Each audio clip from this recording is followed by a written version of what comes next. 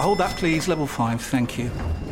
Ah, you must be one of our new interns. Yeah, hi, nice to meet you. Hi. Now, the most important thing to know is to Ertzen the Biparcel Rise plug sale. The most important thing is what? Sorry. The single most important thing is to Ertzen the Channelized Bing Bingus of the Biparcel Rise plug sale, and you'll be fine. Yeah, that sounds important. Does work chat all sound like gibberish to you? Find collaborative articles with tips from the LinkedIn community to help you get through those tricky conversations. Making work make sense? LinkedIn knows how. The Premier League All Access podcast is proud to be brought to you by Ladbrokes. Stay ahead of all the big games in the best league in the world, the Premier League. With the latest odds, form guides, expert opinions and more, the fans are the players at Ladbrokes. Are you in? Let's go. Play at ladbrokes.com, 18 plus, begambleaware.org. T's and C's apply. Hello and welcome to the Game Day podcast with me, Sam Matterface, the former Benfica, Chelsea, West Ham, Charlton and Rotherham left back, and England under-21 international Scott Minto. And former England striker Dean Ashton. England go 4 for 4 in the European Championship qualification group after 2 easy wins over Malta and North Macedonia. Have we learned anything from these games, or should we just take the points and have a really good summer? Bournemouth sacked Gary O'Neill, who was a managerial candidate for Manager of the Year. Saudi Arabia offered Chelsea a helping hand in their summer clear-out. And how could Kai Havertz potentially switch from one stadium in London to another? Does he fit in at Arsenal? There's big rumours about him switching clubs. It's all on the Game Day podcast from TalkSport. Hello to Dino and Scott. We did have a little bit of a joke in the sort of pre-pod meeting in which Scott and I are both wearing England jerseys. I'm still wearing mine from last night because I was at Old Trafford. Then I had to get up and fill in for Alan Brazil for a couple of moments. And then I just found myself in my England jersey. Scott went and put his on. And then we both sort of had a laugh and a joke saying, we're wearing replicas, but Dino, if he wanted to, could just go and get the real thing out of the wardrobe. Do you still have your England shirts, Dean? Of course I do, but unlike you felt-like figures, that England shirt would get nowhere near fitting now. So I'm gonna do everyone a favour and just remain in my sort of Scotty Minto summer style linen shirt. Do you know what, Dino? It doesn't matter if it looks like a boob tube now. You've got the proper thing. You've got the proper thing, mate. I'd like to see it. 324 days since the Community Shield between Manchester City and Liverpool. 324. The football season is finally over. The longest continuous season, which I think anybody can remember, because it was hot on the heels of the COVID-interrupted campaign and the European Championships as well. Then the Women's European Championships. I kind of not really sure how I feel about the fact that we've got a month now without any real football. What are you going to do to while away the hours? It almost feels like you've been addicted to this drug for the last 3 years non-stop, and now all of a sudden someone's taking it away from you. What are we going to do? What are we going to do? Do you know what, Dean? I think that question is almost rhetorical there. He's almost asking himself, isn't he? Thinking, what the heck do I do? He's travelling everywhere. Boys, please? He works 8 gigs a week. So, what he's going to do now. How's the DJ going, by the way, Sam? Do you know, I haven't really got back into that yet because I have had no time whatsoever. But I will be, the next 5 weeks will be very DJ heavy, yeah. The thing is, we all need a little break, don't we? We all, and what it does is it then gives us that hunger back that we want it back. Everyone, I think, probably feels a bit like that. And then when it comes around, we'll all be chomping at the bit to get back into it. And you know what as well, Dino? I don't know about you. I actually didn't mind pre-seasons as such, but I'm so glad I'm not doing them anymore. So we kind of missed that pre-season and we just go straight into the season. Now we're in the media part of it. So yeah, I've got to say, I feel like we've got the best of both worlds. Yeah, just a little bit. The podcast isn't going to stop, by the way. So Scott Crookie, when he gets back off his many trips to Portugal, will be here as well to bring you the latest transfer gossip and chat ahead of the new season. We're changing our name as well over the next few weeks, so stick around for that.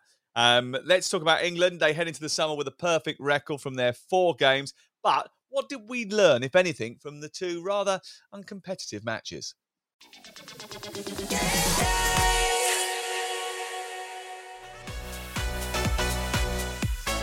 the area, and there is the breakthrough.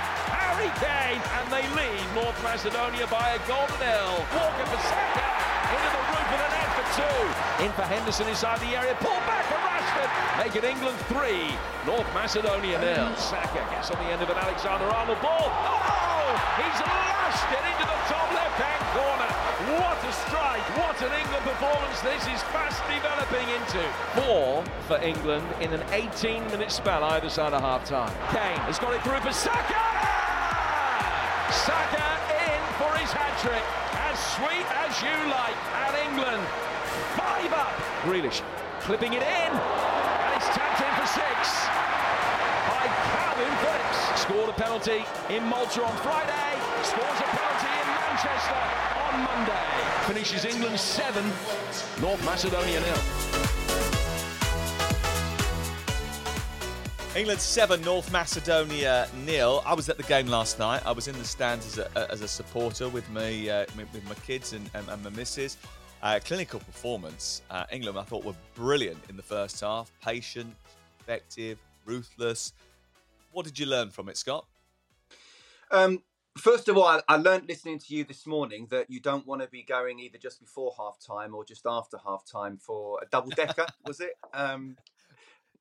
So what happened here, right, Dean? This is really bad for this family that were big Arsenal fans. Okay, so they were sitting next to my family, and we sort of got chatting, and they were predicting scores, and my kid was predicting scores, and then at halftime, 42, 43 minutes, my son says, "Right, Dad, double decker time, right?" So double decker, packet of crisps. That's his old Trafford tradition. He goes every week, so he has like a thing. So okay, fine. So off he goes. We walk down. As I'm walking down the stairs, Marcus Rashford scores his goal. Brilliant. We're all cheering it. We've seen it. Wicked. Go downstairs, get our halftime replenishments. I swig a quick Carling, come back up, get into position for the second half. Sitting there. As we walk past with our goodies, the family next to us, the kid who's with the family next to us says, "Oh yeah, I fancy one of those. Could I go and get a double decker now, Dad?" And he goes, "Oh, the game's about to start second half." And Mum says, who's a massive Arsenal fan, by the way, massive Arsenal fan, but because she lives in Morecambe, can never get to Arsenal games. It's very expensive because tickets at Arsenal are really expensive. You have to get the train and stay over, etc. So she's really happy about seeing some of the Arsenal stars, Saka in particular, in the flesh. So she goes, "Oh, I'll go down and get it for you because I'm not going to miss anything in the first minute or so of the second half." She gets up, walks down the stairs. The son follows. Whilst those two are out of the building, Bukayo Saka scores one of the goals that you'll see in an England international ever, with a brilliant pass from Trent Alexander-Arnold, and then completes his hat-trick. She comes back up, and the dad turns around and says, "Did you see it?" She went, "Yeah, on the TV." She was fuming, so fuming. And we were all giggling and laughing, obviously at her expense, which probably wasn't very fair, but it was a cracking laugh. But he was in particular, Dean, I thought, fantastic. Yeah, he was. He looked like that mini break that maybe he'd gotten had sort of just refreshed him. He looked sharp, I thought, in both games. And I think the thing is, we talk about players being overworked, and I do understand that. And I think there becomes a point where fatigue sets in both mentally and physically, but players don't mind playing generally. They don't mind playing. The one thing I think is that what you get with a break is that opportunity for any little niggling injuries that you've got, where you've been smashed on the ankle and week in, week out, it just keeps, clipping away. That's the one thing I really noticed when I retired is you don't wake up or you don't carry something for a year, 2 years, and these players, that's what they need. And Saka, towards the end of the season, I thought he looked like he was constantly carrying something, whereas I don't think he did in the last two internationals. Now that might have just been 2 or 3 weeks of low loading, less impact. These things do really matter to players, and I thought there were a couple of players that looked really, really sharp in the two games, which I think was part of that. I think from a physical point of view, absolutely. I remember, Dino, towards the end of my career, well, even in the middle of my career, having Achilles problems, waking up, not being able to walk properly, and not for 10 minutes walking around did I actually walk properly, standing on the stairs, trying to do some exercises. And it's amazing, it's probably at least 50% of the time that you go into a football match without actually being 100% fit. I also think the psychological side, really, of Arsenal, the way they kind of plummeted towards the end of the season, it's almost that's now been parked, and you've come into playing for England. It's a different atmosphere, it's a different environment. You're playing with different players, and you're expected to go and win the game. And I thought, what did we learn, Sam? I think we learned that, first of all, Trent can play that role, or certainly has earned the right to play against a bigger team in that role. I've always said for a long time, like many people, he's not a right back. I think he can be a right wing back, but also playing as a central midfielder is different because you sometimes have to have your back to play on the half turn. Well, I think in these two games, as much as we're going to talk about Saka, or people are talking about Saka, I think over the two games, this is what stands out for me, that Trent can play in that midfield role. And it's going to be fascinating to see whether Gareth takes it further, because he doesn't trust him as a right back. But his range of passing is better than anyone else in that England team, as we saw over the two games. So, the next few England internationals are going to be fascinating in terms of team selection. I think Saka was carrying an injury towards the end of the campaign, and Gareth actually referenced that in the sort of post-match press conference yesterday. So maybe what Dino's saying about that little break just allowed it to heal so that he could get going again. And he was terrific over the course of the match. I thought Marcus Rashford played really well on the left-hand side, especially in the first half, where he caused real havoc for that North Macedonia defence. One of the things that I think has been quite interesting under Gareth Southgate is the sheer number of games that England have won by a considerable amount of goals. It's something that has become a real habit, which is destroying teams, putting them to the sword, putting on a show for the supporters. And the atmosphere last night in the crowd was brilliant. It was a really good atmosphere at Old Trafford last night. And I think that's really become something that has been borne out about the way that the players behave. So there's a connection between the players and the supporters now. But also, Dean, if you turn up to an England game and they put on a show like that, you go away feeling good. I know North Macedonia aren't the best team in the world. This is the same team that knocked out of Italy in the qualification campaign for the World Cup last year. So, let's give them a bit of credit here. They've done a very good job. Yeah, I think Gareth's always been very, very good at that, at recognising not just what is important for the players themselves, but what connects the players with the supporters. And I think he probably understands that too many internationals are very, very boring, and people were just getting so bored of watching them. And it's down to his side, even against lesser opponents, to keep the entertainment high. And I thought we really saw. Now, whenever I watch England, I always think, no matter who the opposition is, we'll let them have a couple of shots from distance. We'll let them have a sneaky look at the goal. Pickford might have to make a save. There wasn't a shot from either Malta or North Macedonia. Not a shot. And I thought he used these two games to see how the team could press as a side. And I thought that was really important to see that actually he's focusing on, out of possession, what we need to do as a team. I thought it was so good. I thought Henderson was brilliant at it. Probably that most important player in sort of driving that press. And we've got players to do that. That's what impressed me most about the two games, because you're right. Italy only won 2-1 against Malta away, and North Macedonia, that's the heaviest defeat they've ever had. So it's easy for us to go, oh, well, it's only Malta and North Macedonia. No, that England was superb because they just, they hounded the opposition, they won it back quickly, and then they just controlled the game and had great movement in attack.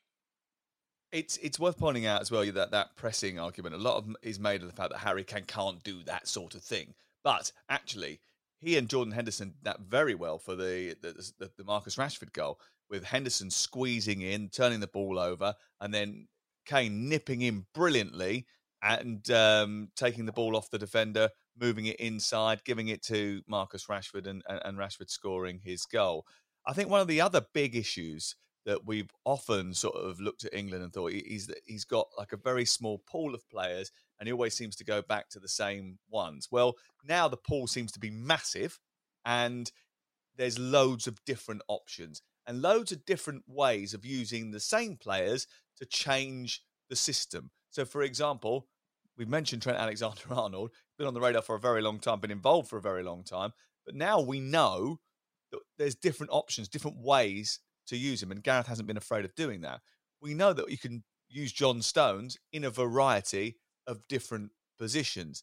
That's a real bonus in terms of the way you're able to use your squad, utilise your squad, especially when you get to a major tournament and the finals of a major tournament where those games come thick and fast, and you may have to problem solve in match really quickly. Something that Gareth has been questioned about, Scott.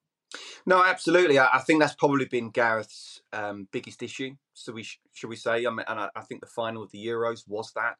We scored really early.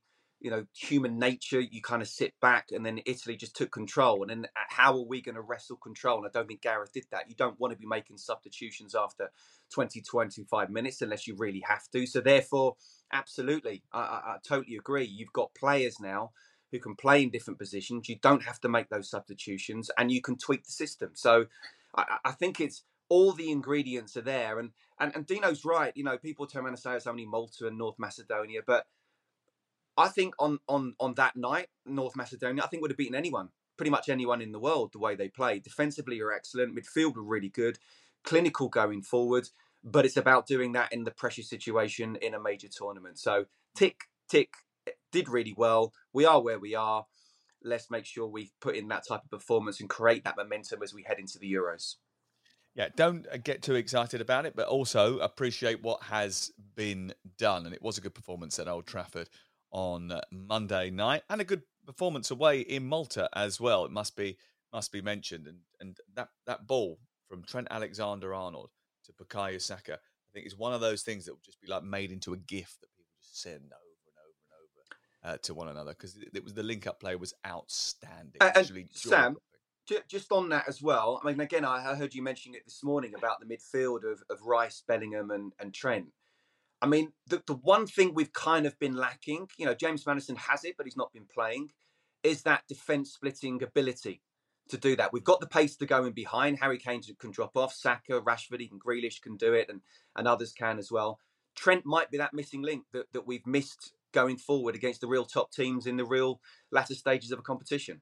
The one thing I would say about that, though, and it was mentioned yesterday, I mean, first of all, that was pre-planned because Bukayo actually said after the game he had a discussion with Trent at half-time, and they were talking about that ball, and they were encouraging each other, one for Trent to play it and for Saka to make those runs. So for it to come off so quickly after half-time, I think it's quite interesting, really, because it was planned. It was in their heads.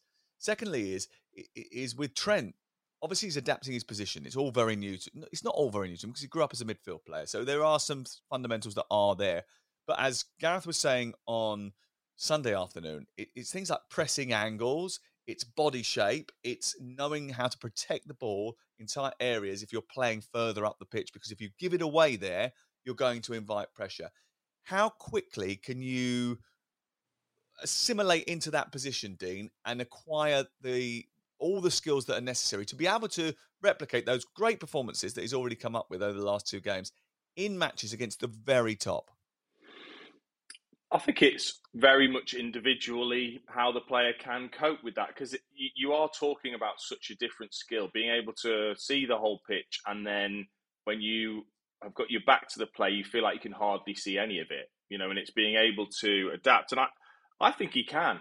I think he is like a perfect replacement for that Henderson right side midfield.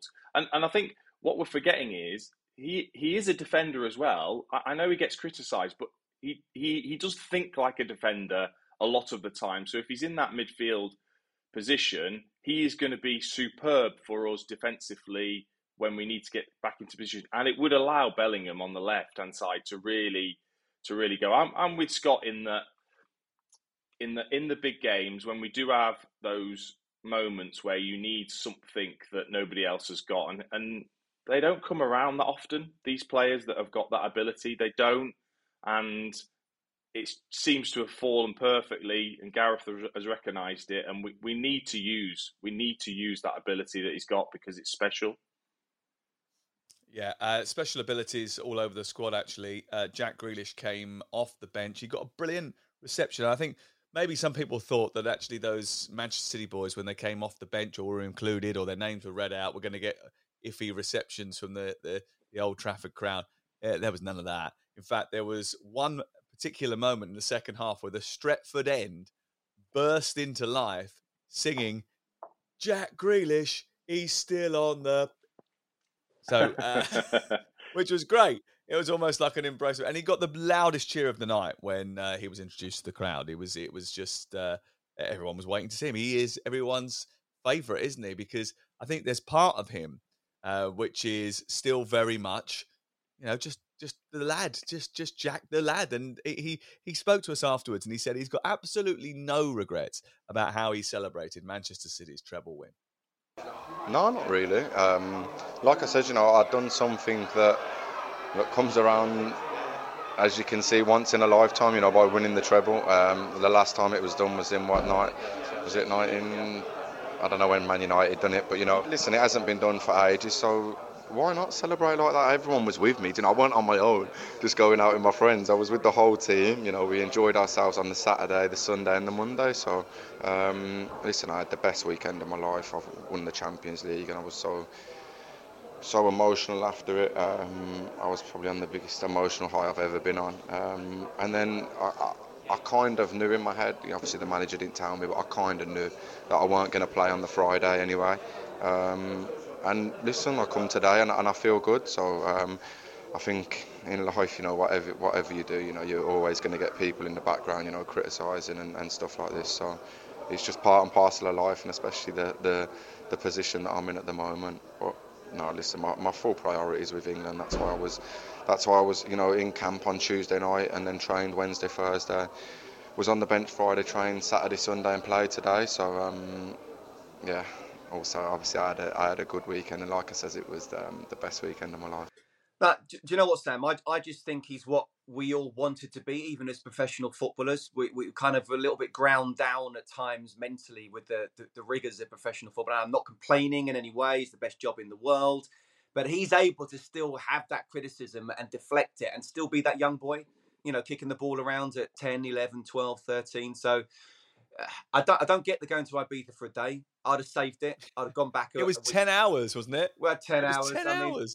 You can have a great night in London or Manchester, just save Ibiza for when the England games are finished. But listen, they're entitled to do what they want to do. You were a bit Jack Grealish though when you were younger, weren't you? When you were playing at sort of Chelsea and Charlton, you had the hair, you had the looks, you had the party boy reputation. You were the dressing room DJ. You and Frank Sinclair out every Saturday after a game. I resent that remark. No, do you know what? Yeah, listen, I used to have a bit of fun. It was at the right time. But yeah, I'd never had an ounce of Jack's ability. So a fair play to him with the sort of scrutiny that he's under, and he's still able to love football and be himself. And I respect and admire that a lot. Yeah, I mean, you both didn't mind courting a little bit of attention, did you? I mean, Dino, at one stage, you dyed your hair white, didn't you, or platinum blonde? Well, yeah, obviously, I was a centre forward, and I want it to be all about me. So,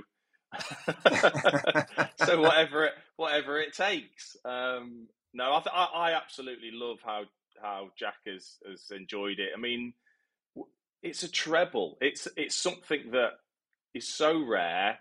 For a player that's, had his time at Aston Villa, was magnificent for them. When you make that move, it's because you want to win things.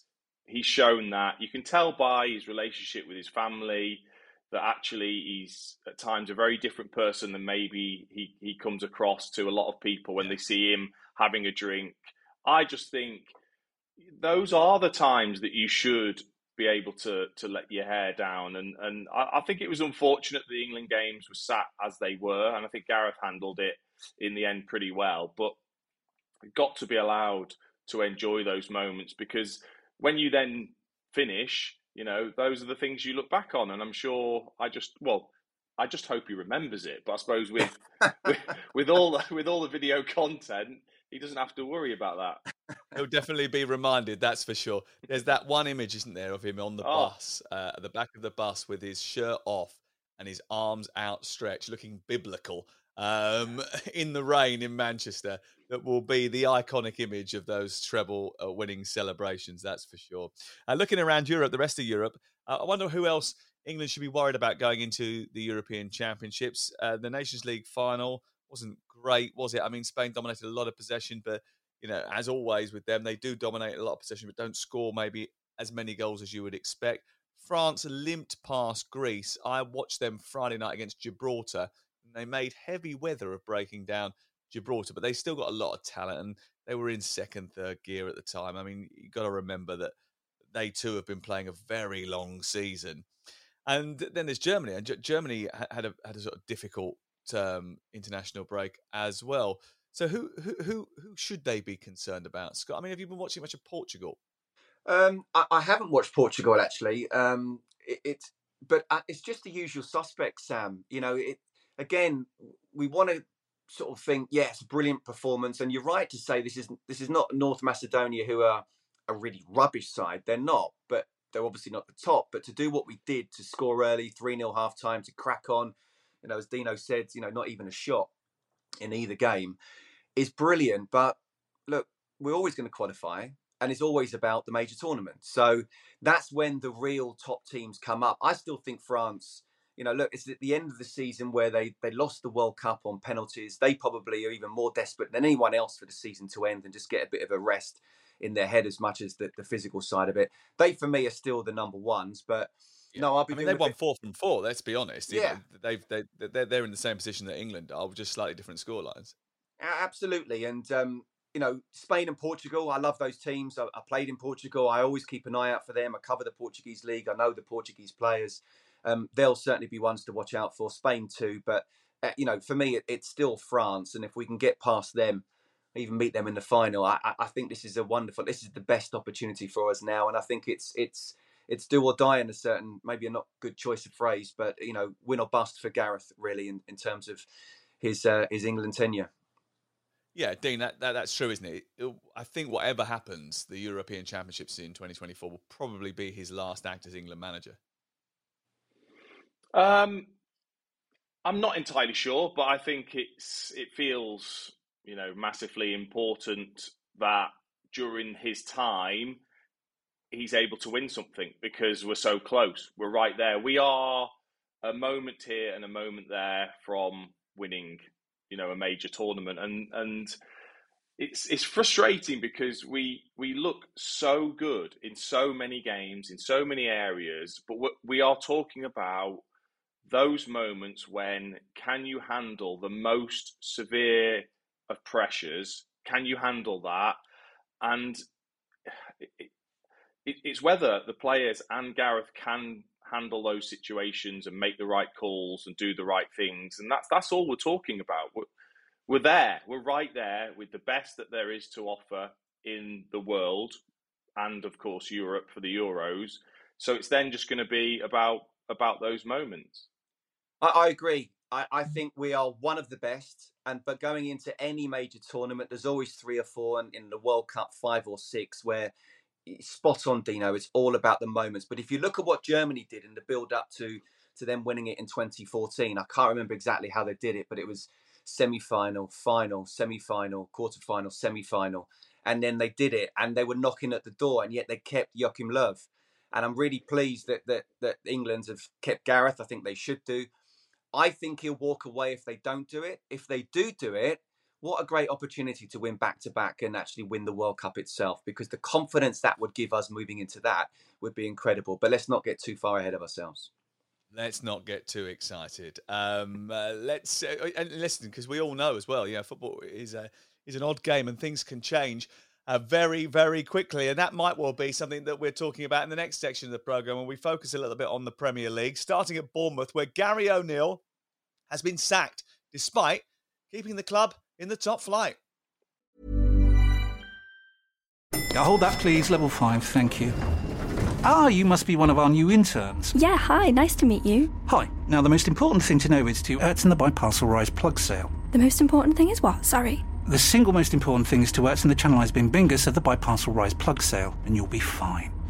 Yeah, that sounds important. Does work chat all sound like gibberish to you? Find collaborative articles with tips from the LinkedIn community to help you get through those tricky conversations. Making work make sense? LinkedIn knows how. Normally, being a little extra might be a bit much, but not when it comes to healthcare. That's why United Healthcare's Health Protector Guard fixed indemnity insurance plans, underwritten by Golden Rule Insurance Company, supplement your primary plan so you manage out-of-pocket costs. Learn more at uh1.com. The Premier League All Access podcast is proud to be brought to you by Ladbrokes. There's a lot more to those 90 minutes than what goes down on the pitch. With the latest odds, form guides and expert opinions, you'll know the score with Ladbrokes. Odds update on TalkSport with Ladbrokes. Are you in? Let's go. Play at ladbrokes.com, 18 plus, begambleaware.org. T's and C's apply.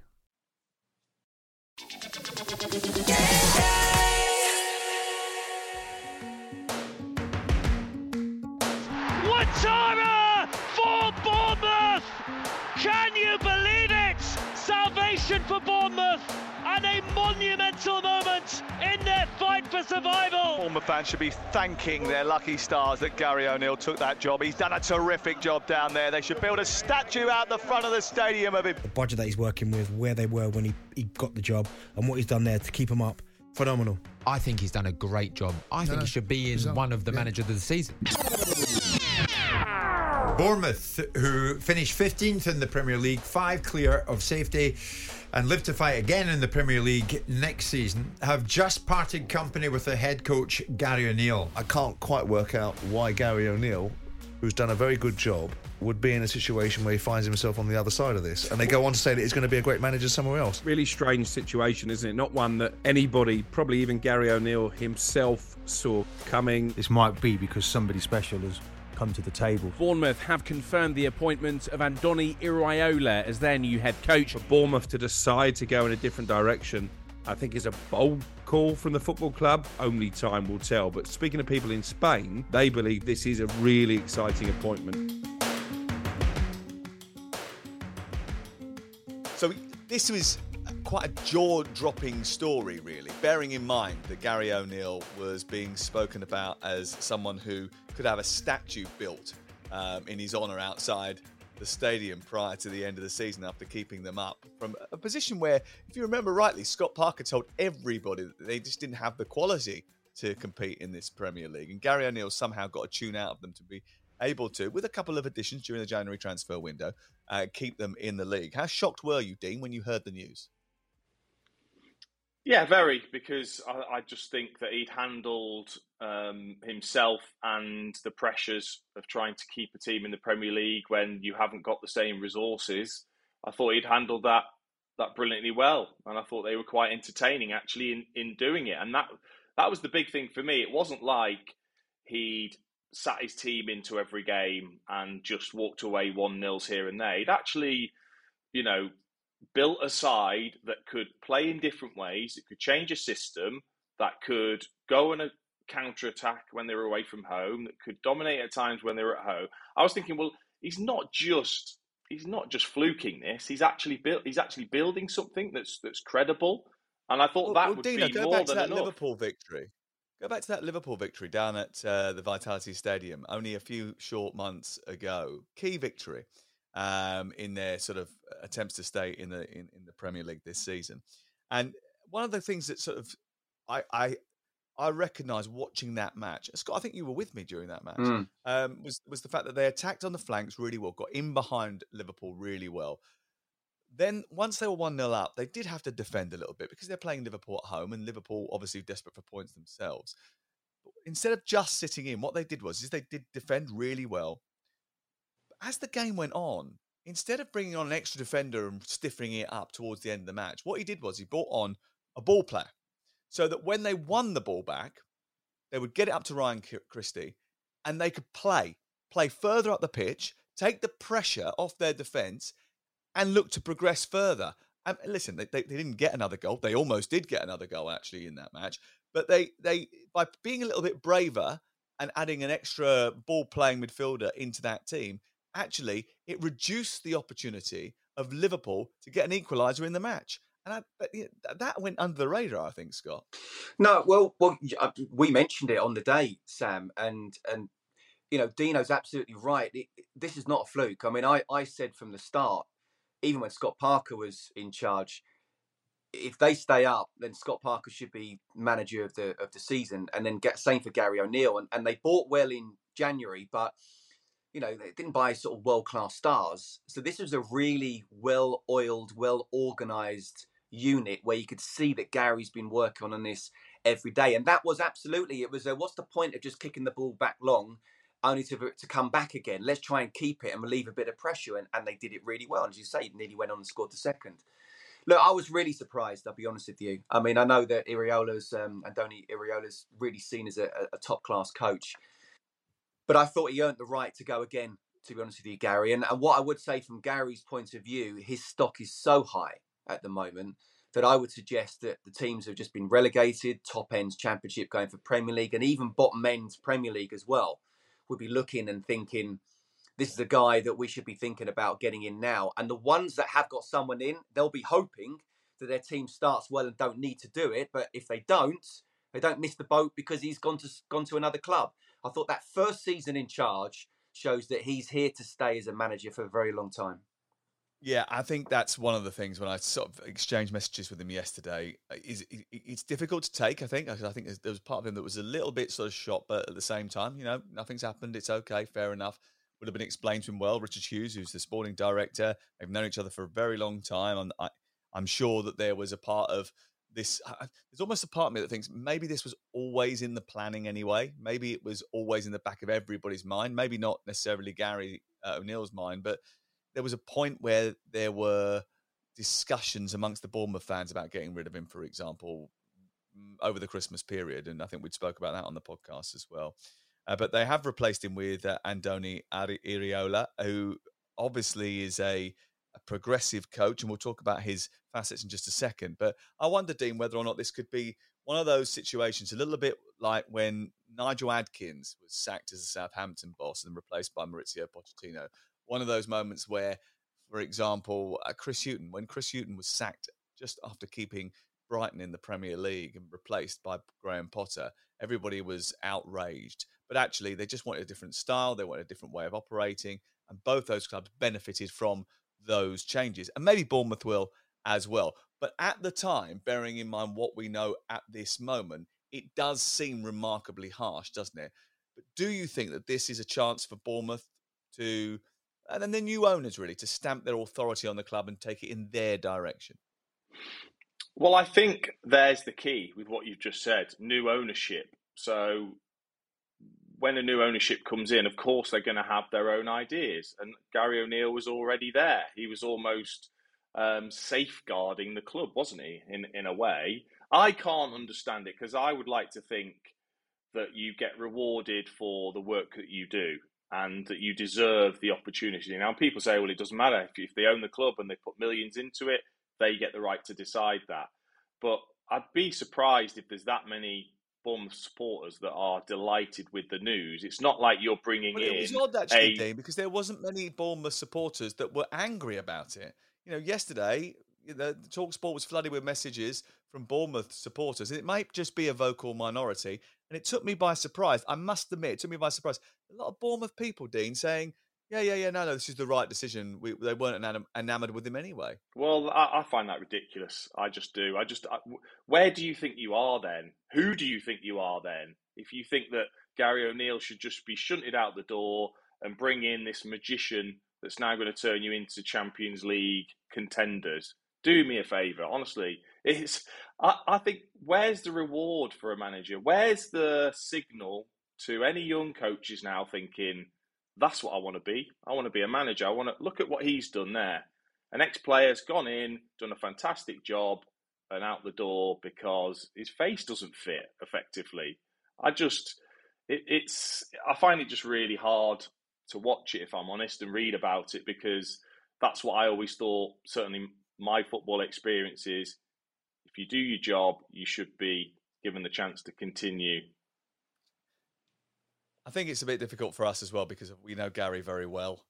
So it's one of those where you're thinking, oh, he's done a very good job. We can't get your head around it. But I also know the other guys down at Bournemouth very well. So I know that they would have been thinking about this properly and thoughtfully. And Iraola is very highly thought of, Scott. Speaking to people in Spain yesterday, very excited. I mean, Graham Hunter, Terry Gibson, I spoke to briefly yesterday. They all talk about his abilities. I was reading a tactical analysis piece this morning about how he operates. This is a guy who's very much sort of data-centric. He loves his NFL and his American sports, and he draws a lot of inspiration from those particular spheres. He'll play a sort of 4-2-3-1, a very high press. He'll be on top of you. I mean, Dino loves this stat about the passes per defensive action. It's his favourite stat in the whole game. Have you noticed how hard I find it to get it in and explain it? I've used 15 different ways to say it. I'll be honest with you. I don't even know what that means. All right, this is really interesting, right? Okay, so Dino will explain it to you now because it's basically about how a team, how good a team are at pressing, right? The simplest way that I think I can put it is, it's basically how quickly you put your foot in. That's basically what it means. It basically means how quickly do you put your foot in and get your foot on the ball when the opposition have got it. So how many passes? How many passes do you allow them before you stick the boot in? Exactly. How many passes they can make before you get involved to win the ball back? Okay. Yes. Yeah. Okay. So tell me what you think about this. Did that sound technical? Even an idiot like me can understand that, mate.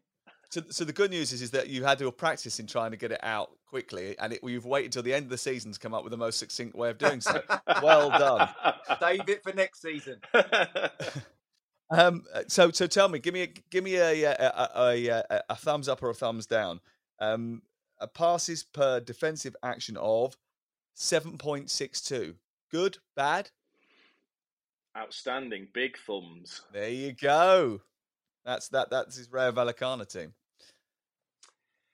Well, Dean Ashton's. I haven't spoken to Guillaume, to Graham, to Gibbo. I've left a message with a couple of them to really get in depth. But what I know, and you're right, because we know Gary so well, we're kind of hurt for him, and I still think he deserved another chance. But the new manager's coming in, the job's done. If you're going to bring in players on 3 or 4 year contracts, they've got to look beyond the 1 year that Gary had left. I hope they're classy enough to pay him up that year, whatever happens. I think he'll be snapped up very, very quickly. But they pay him up whether he's in a job or not, because just for the job that he's done and keep him in the Premier League. But in terms of Iraola, it actually is quite exciting, the way he plays. And Dino's absolutely spot on in terms of, it's a bit like, well, who do you think you are if you don't think Gary O'Neill is good enough for you when he's done what he's done? But I do think it's a very positive step by bringing in someone like an Iraola, who, let's be fair, was coveted at the end of last season for many of the Premier League clubs who were struggling and without a manager as well, and may well have kept those clubs up. It's exciting football. He's inspired by Bielsa, but Valverde as well, and also even Patrick Vieira. So there's a hybrid of a lot of things. But yeah, it's high intensity. It's exciting to watch. They'll still lose more games than they'll win, but it'll be an interesting time, an interesting ride. And in terms of the long term, if you're going to bring in players on 3 or 4 year contracts, you've got to say that this is our manager, in theory, for that amount of time as well. Yeah, Rayo Vallecano did very well under him. He decided to be a manager when he was working with Patrick in New York City, and sort of became very sort of obsessed with tactics, etc., etc. Worked under Valverde and Bielsa at Athletic Bilbao, and the Basque-born and bred Bilbao fan Alvaro Romeo, who is TalkSport Spanish football correspondent, has been talking about him. Here is his details. there are many good players at Bournemouth who can shine under the Basque manager, and Iraola has gotten the best of some players in Spain that weren't that good until Iraola actually coached them. I'm talking about Trejo, the Argentinian player. I'm talking about Isi Palazón, one of the most exciting midfielders or wingers in Spain. And I think that Andoni Iraola can have a cathartic effect on some of Bournemouth players as well. I'm talking, for example, of Philip Billing, a player that I believe that has a lot of potential, and so many Bournemouth players that you look at them and you say, look, with a different approach and maybe with a couple of advices, maybe you can be the player you want to be and be better than you are now. He's a master at improving players, and that's the key thing, isn't it? You know, they'll want that from their squad. This is not a team that's going to go and spend millions and millions. Well, it will spend millions, but it's not going to spend tens of millions of pounds in order to sort of improve. They've got to use some of the squad that's there, and there's a lot of players that have been in that squad for a very, very long time. Good luck to Gary O'Neill, though. We do hope that he goes on. He will. He's definitely going to get a job, even if it's top end of the Championship or bottom end of the Premier League. He will definitely get one. He will be sought after. We were all a little bit more surprised, not maybe more surprised, but just as surprised about the sacking of Darren Moore on Monday afternoon as well. Just taking Sheffield Wednesday into the Championship after victory in the League One playoff final. All of us were like, what? Hey, how did that happen? He's done a brilliant job, and Hugh Woozencroft actually sat down with him to do an interview later right at the back end of last week, and he said absolutely no indication that this was going to happen. And all of a sudden, he's just gone. It was absolutely crazy. A big summer for them, big summer for Bournemouth, and a big summer ahead for Chelsea as well. Players need to leave the club, and it looks like most of them are all packing their bags and heading off to Saudi Arabia.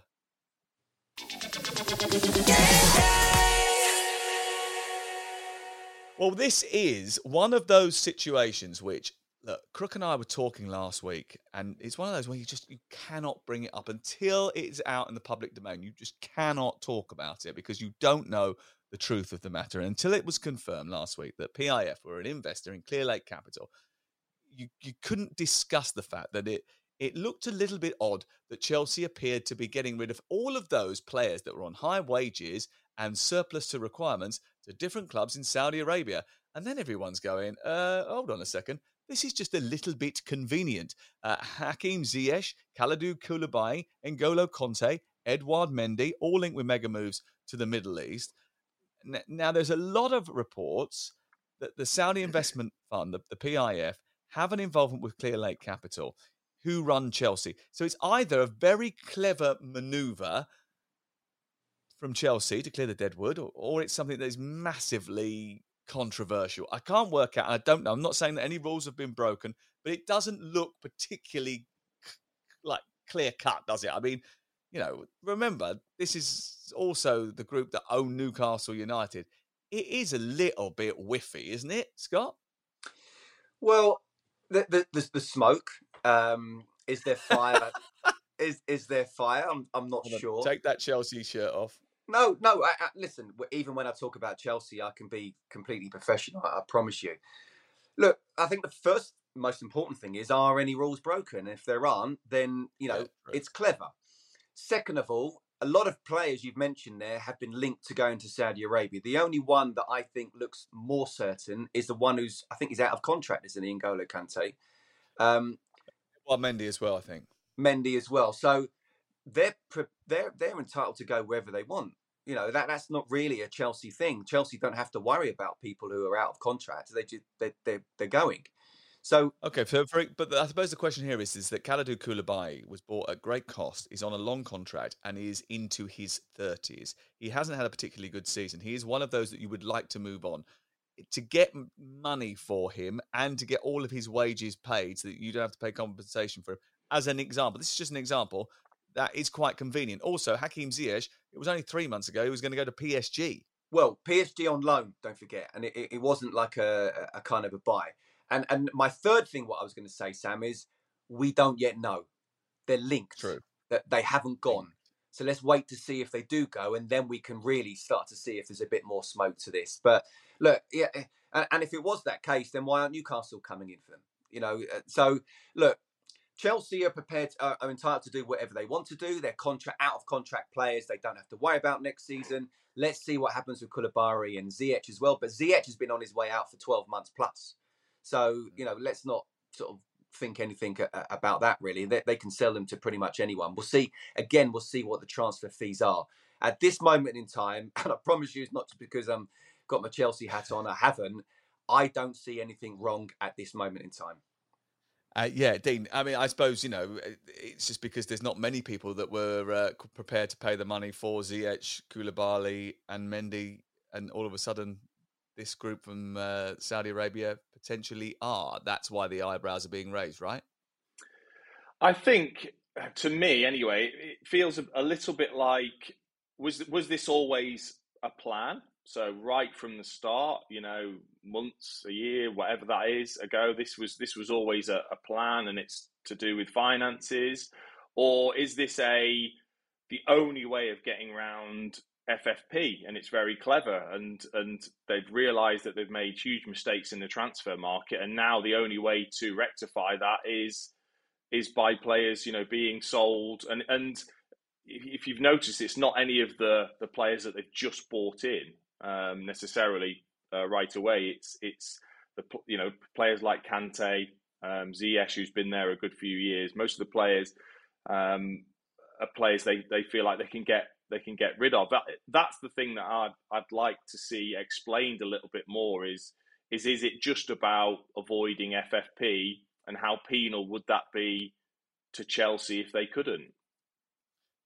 Interestingly, though, I suppose one of the other questions is when we talk about the ownership of clubs, the rules are that you can only own one club in UEFA competition, right? So Jim Ratcliffe owns Nice, but he wants to buy Manchester United. Now, if those two both get into European competition, he has an ownership issue. He has to get rid of one of them at this moment in time. That may well change. The Qataris that are reportedly to be buying Manchester United, there was a link between them and the Qataris that own PSG. There was a bit of a discussion about that, how they were going to handle that. This because Chelsea are owned by so many different people. It's a consortium essentially, and the biggest investment comes from an investment group, right? So the way that investment banking works or whatever, they've got a huge portfolio. Lots of people, different people have investments in that particular investment group who then go out and spend the money.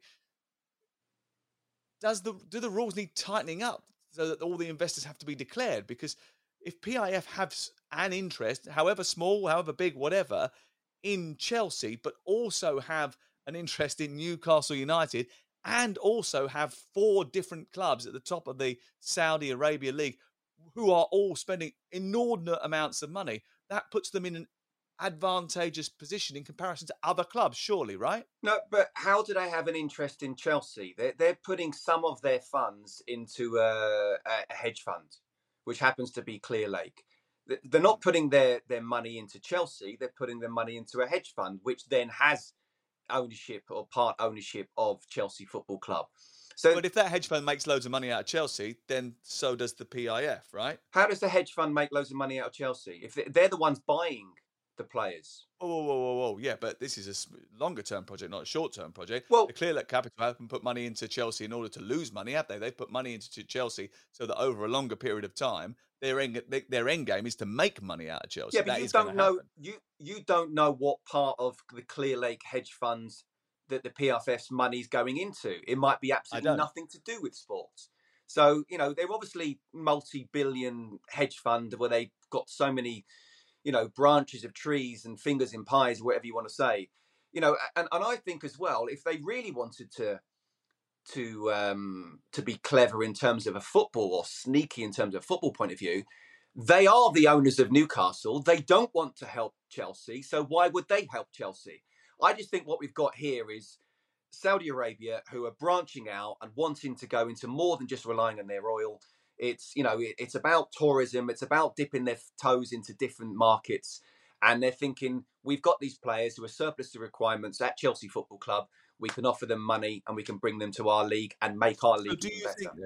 So do you think then that ultimately the sort of eyebrow raising and the sort of balking at the idea that the two could be linked is more to do with the fact that people don't like the sort of upstart nature of this league that's starting to spend all this money and that is having a huge investment in football? There's sort of a reticence from the traditional sort of powerhouses to go, do you know what? We don't like these new interlopers, so we're going to try and put some barriers up to entry. I think I think that yes, there's part of it that's that. Of course there is. I think it was the same when the MLS tried to do the same, and they brought in, you know, world stars into their league, but not on this scale. It feels like anyway. And maybe it's the uncertainty as well that sort of frightens people as such, of the uncertainty of what it would mean for our leagues, for our teams, for our pyramid, and the potential of super leagues and all of those things. I think do come into it. To me, this feels like there's too much of a link for there not to be a real impact on the Premier League.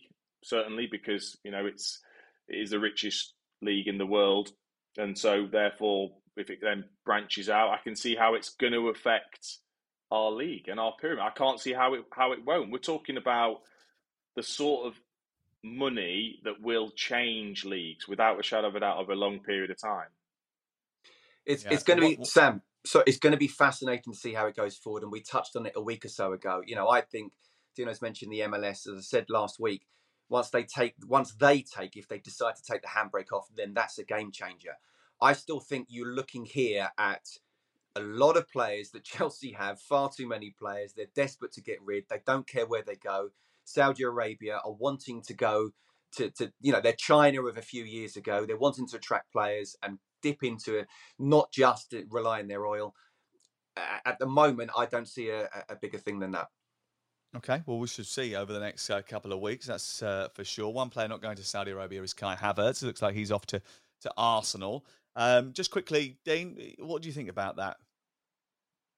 I think there is a superb player there, but Chelsea have not once used him as I see him and how I thought they would use him when they bought him from Germany. I always saw him as an off-the-front 10 Odegaard type player, and I think that's what Arsenal see. Arsenal see a direct replacement and competitor to Martin Odegaard, and that's how I see him as a player. He is not a centre forward. He does not really want the physicality that brings. He doesn't look like he enjoys it in that position. Then he's played out wide. He's not that player either. He is a creative spark that needs a bit of freedom. You can tell by the way he plays the game that is how he's going to play and how you're going to get the best out of him. And I think Arteta sees lots of talent that I see, but just not being used in the way that it should be. And I think I'm sure there's lots of Chelsea fans that say that's nonsense. He's rubbish. He doesn't, you know, put the effort in. No one says he's rubbish. He scored the winning goal in the Champions League final, mate. No, they do. He can do what he's like for the rest of his life. I know, but they get frustrated with, you know, the chances he misses and him leading the line, and I've heard that many times. But I think there is a very special player in the right position. Dean, who used to love the physical contact, thank you very much. Scott, you liked a little bit. We'll see you over the course of the summer, that is for sure. Have a good rest of the week. That is it for the football season. Scott, you want to say something? Don't you? Go on, finish. No, I was going to say about on Kai Havertz. I personally don't get it to Arsenal. I think you need a centre forward, and he's not a centre forward, as Dean says. You know, no better judge than him. I think you need that central midfielder, and we'll see where the Declan Rice goes. And I think you need a centre back. That's a lot of money. You know, I personally don't see the point in bringing someone who's going to be a competitor and a rival to Martin Odegaard, who's one of your best players. So, look, you know, we'll have to see what happens. We'll have to see how the market goes. But I think when you've got a certain amount of budget, go big on those three, spine of the side. And I think Arsenal are challenging again. That's it for the football season. A reminder, we'll be back every single Monday throughout the close season with the latest transfer news, the managerial moves, and a lot more as well. It's the Game Day podcast from TalkSport.